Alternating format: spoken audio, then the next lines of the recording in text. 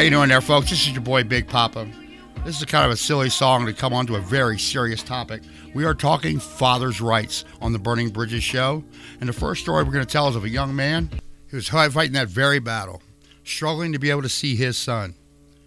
JB, a personal friend, I've watched him in this struggle and in this battle as the baby mama has put him through hoops, has tortured him, punished him, and just made his life absolutely miserable just so he could see his son.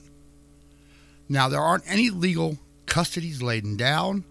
It has all been just on verbal handshakes and lawyer documents. I mean, there is child support, and it's paid when it's available.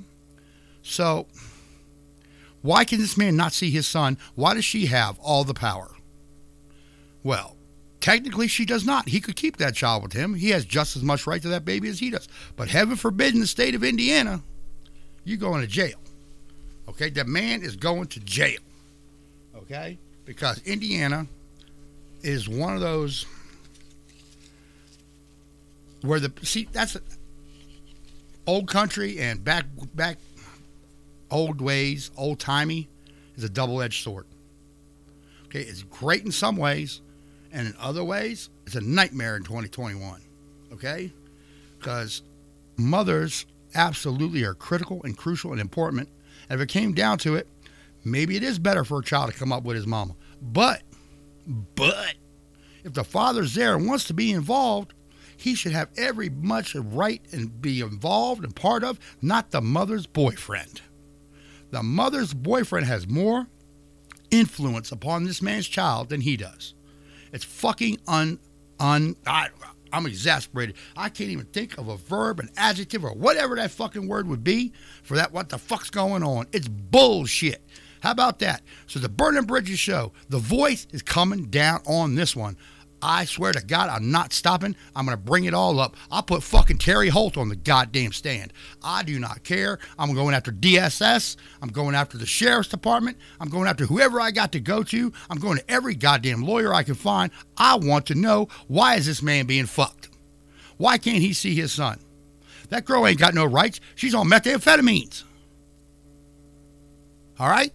How is that a better mother than this man who loves his son, goes out, spends money, buys him beds, toys? His son wants to be with him. I've never seen that boy without a smile on his face when he's with his daddy. Okay? Now, kids don't lie. Well, they lie, but you know what I'm saying. When it comes down to it, if kids don't like you, you fucking know it. If they don't want to be with you, you fucking know it. Okay? So we ain't having it. The Burning Bridges show has got homies back.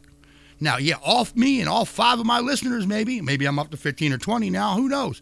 But father's rights is going to be the big issue. I'm going to try my best to get my friend from Terre Haute Vice, who is going through the very same thing, Dustin, and it's bullshit. And if there are any men out there that are attorneys or are suffering from this backward system and not being allowed to see their children and would like to tell their story, 765-366-4157.